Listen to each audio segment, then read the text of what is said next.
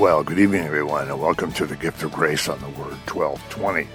This is Phil Gigliotti here again on another awesome Sunday night. And this is the Gift of Grace, where we read and teach God's Word, and we proclaim the kingdom and salvation in Jesus the Messiah. So I hope you've had an awesome week. We are in the season of Advent, approaching the celebration of the Nativity of the Lord, where Jesus, Yeshua, the God-man, was born. As Paul pointed out in the book of Galatians, he was born of a woman, born under the law. He was born just like every other baby has been born. And the difference here, of course, was that he was born of a virgin, and we may talk about that from Isaiah chapter 7 next week.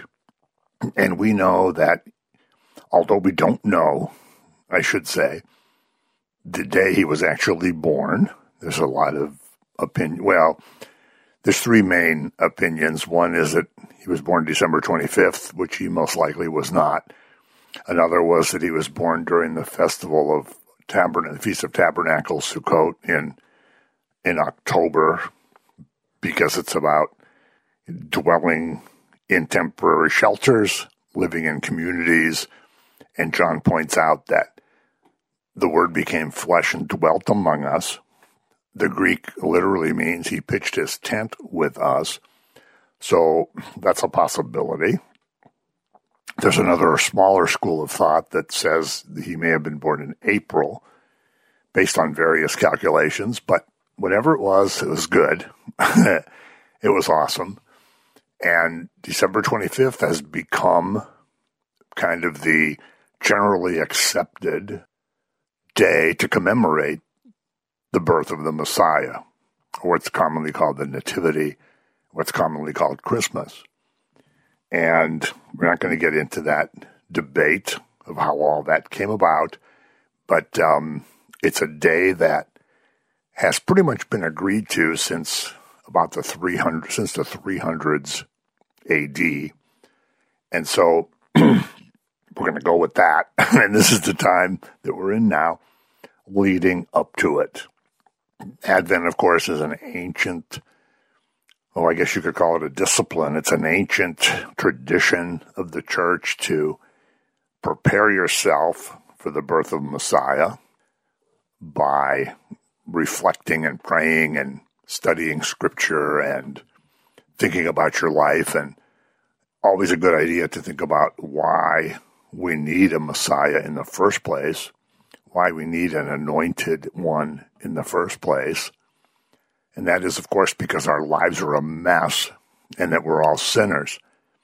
As Paul says in the book of Romans, there is none who is righteous, not one.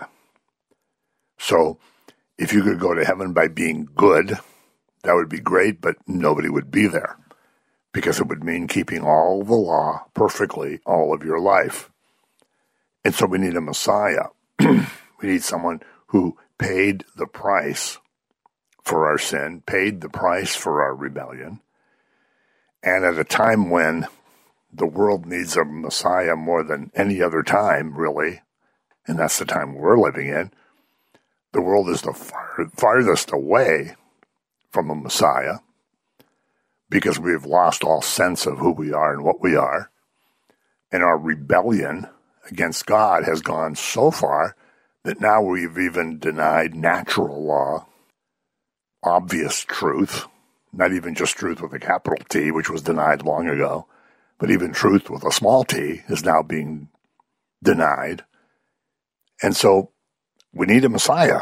And as Jesus himself pointed out, the road to destruction is very broad, and there are many, most people are on it.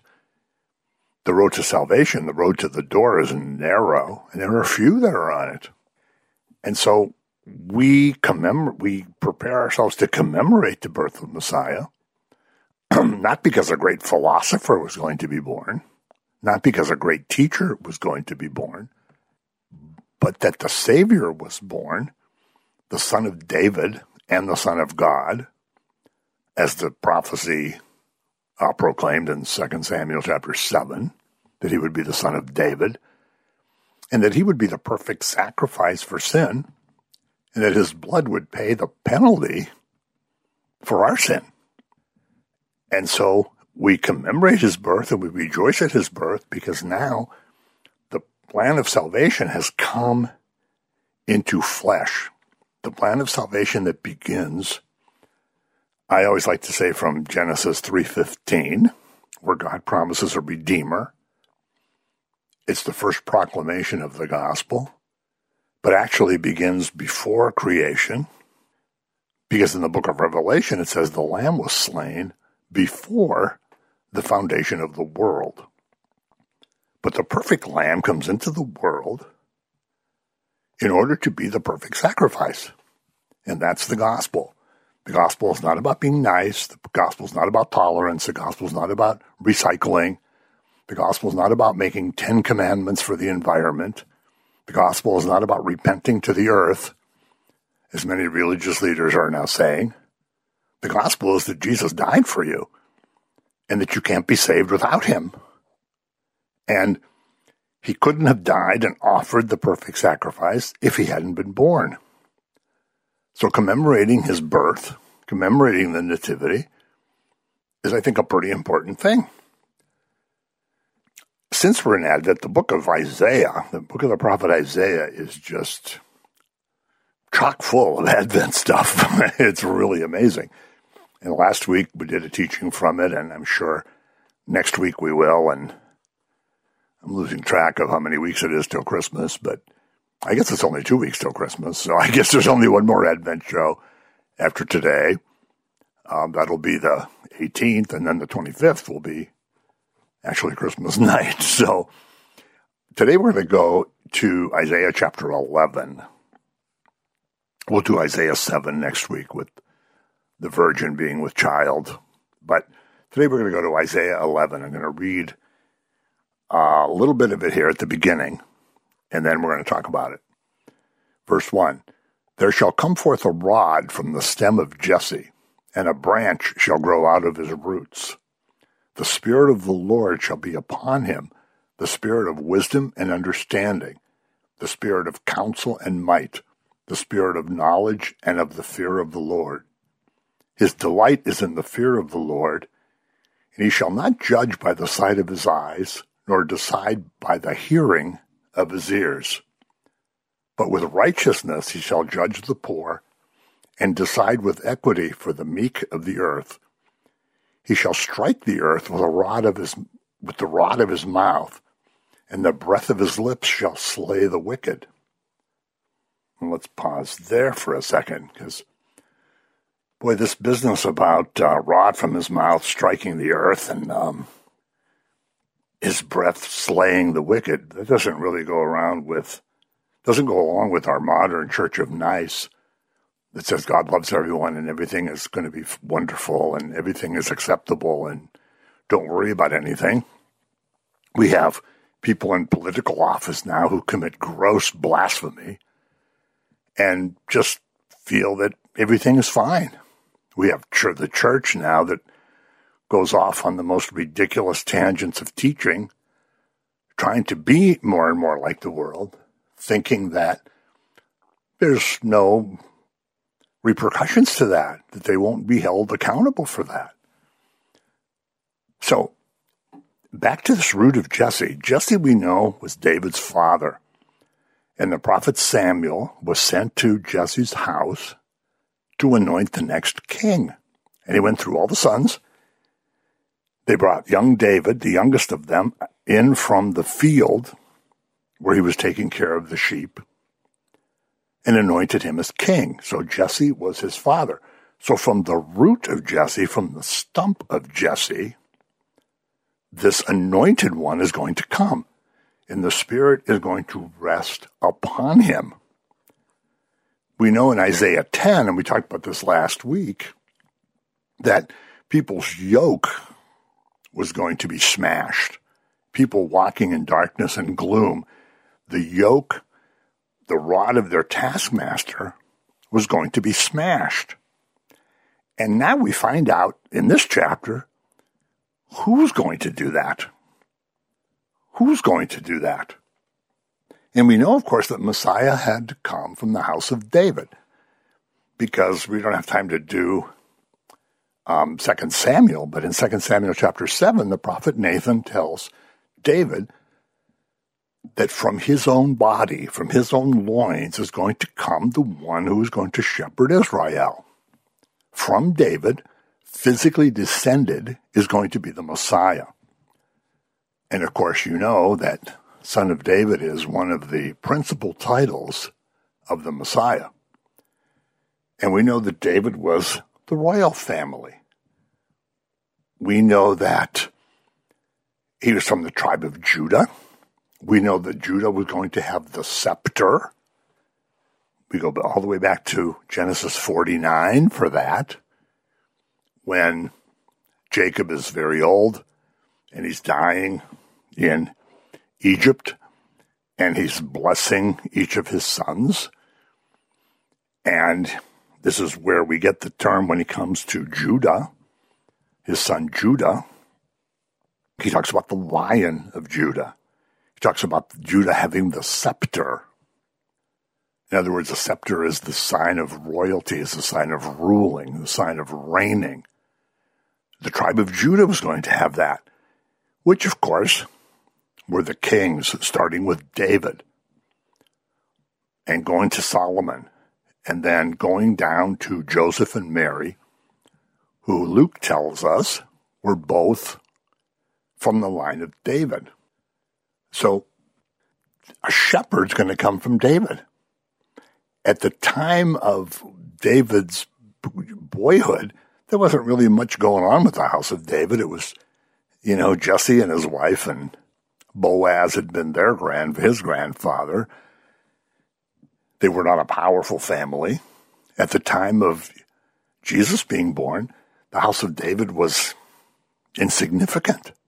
There was no monarchy. After the monarchy ended with the Babylonian exile, by the time of Jesus, the Romans were there. The Greeks had conquered the land before that, the Babylonians before that. There had been no monarchy.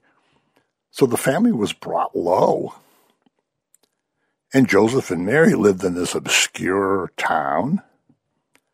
They were obscure people. They certainly had no power, no wealth.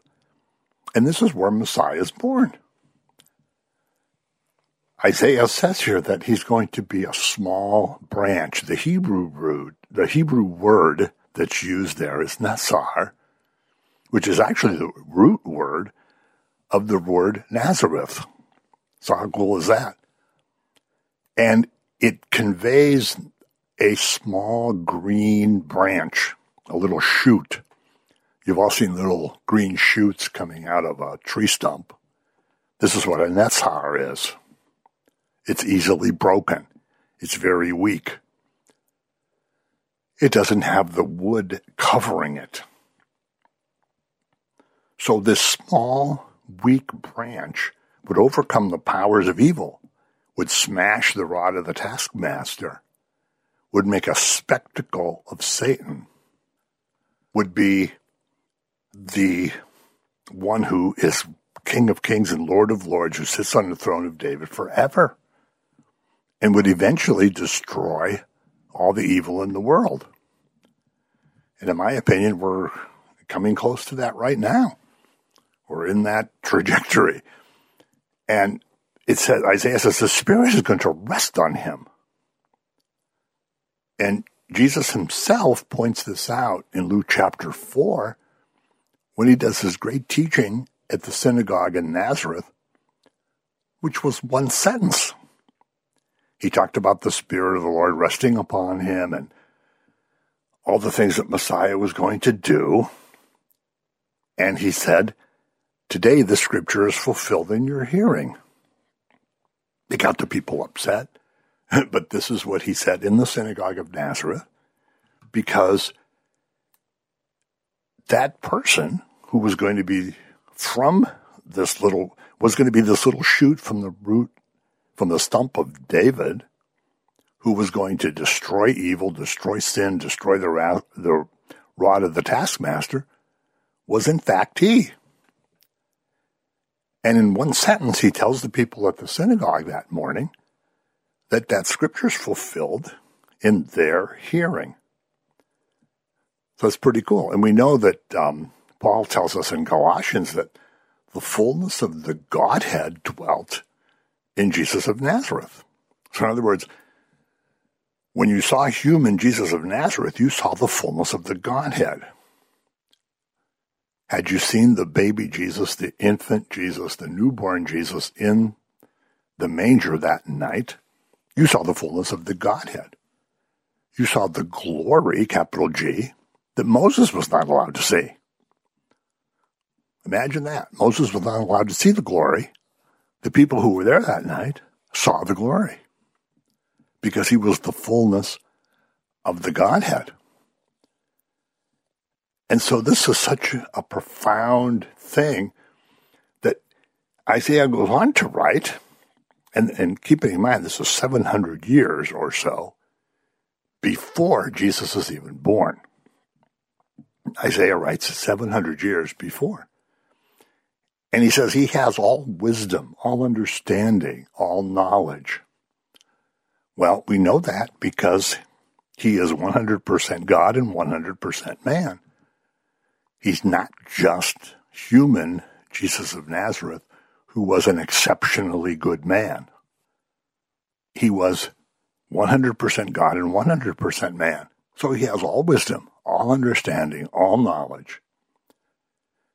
And Isaiah points out he's not influenced by the opinions of men. He knows what his mission is. He knows what, for want of a better word, his duty is. He obeys the Father. Why does he obey the Father? Does that mean he's less God than the Father is? No. It is a functional situation where the plan of salvation is made by the Trinity within the Godhead, that the second person was going to be the Son. He has always existed, but he was going to be the Son and was going to be the perfect sacrifice for sin. And even going back, oh, we could talk about this forever, but even go back to Proverbs chapter 8, there's this amazing passage. I can't remember the verses offhand. And it's basically Jesus talking about how when everything was being created, he was playing at the foot of the Father and watching everything being made, and he was on the earth, and he said he had particular love for the Son of Men. He had particular love for human beings. And he came to die so that human beings could be saved. So he's not influenced by men. He's going to judge with righteousness. And, it says with righteousness he'll judge the poor. That doesn't just mean the materially poor. It also means the spiritually poor. But he does it with righteousness and not from hearing. In other words, he doesn't judge somebody based on what he's heard. He doesn't judge based on the opinions of men like we do as people. He doesn't do that. He judges with righteousness. And is there judgment? Well, yes. A rod comes from his mouth. This is repeated in the book of Revelation, where it says there's a two-edged sword that comes from his mouth and a rod in his hand. Now, these are, of course, poetic images, and he doesn't actually have a sword in his mouth. We don't know exactly what that's going to be, but it's talking about true judgment. It's talking about when he comes back, he's going to have a sword and he's going to have a rod of iron, and every knee is going to bow. We, those of us that are believers, are going to bow willingly.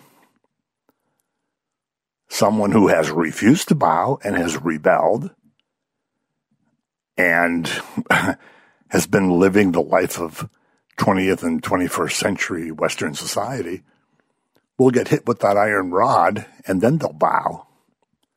And everyone will say Jesus is Lord, whether they're going to heaven or to hell. everyone is going to say that he's Lord on that day. And so Isaiah prophesies this so far in advance, 700 years before any of it happens. So this is really quite remarkable. And then that passage goes on to say, I know that I already see the time is going, but it talks about the animals. The wolf's going to dwell with the lamb, the leopard's going to lie down with the goat, and the calf and the lion.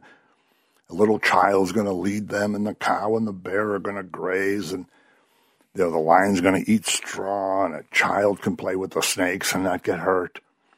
Because this is the Messianic age that this is describing. This is describing peace. This is describing the kingdom. There isn't going to be sin. There isn't going to be corruption. There isn't going to be grief. In Revelation, it says every tear will be wiped away. In verse 9, it says, they shall not hurt nor destroy in all my holy mountain. For the earth shall be full of the knowledge of the Lord as waters cover the sea. Because here we are as believers in Yeshua. I don't want to say understand, but we're full of the knowledge of the Lord, just like the water covers the sea. If you don't know Jesus, then you don't know what I'm talking about. But when Messiah comes, we're going to have knowledge of the Lord. And as it says in other places, we're not going to even have to ask people, teach me about it. We're just going to know. But then in verse 10 is what I want to get to, and 11, because the time's going. Verse 10, and in that day there shall be a root of Jesse, who shall stand as a banner to the people. For the Gentiles shall seek him, and his resting place shall be glorious.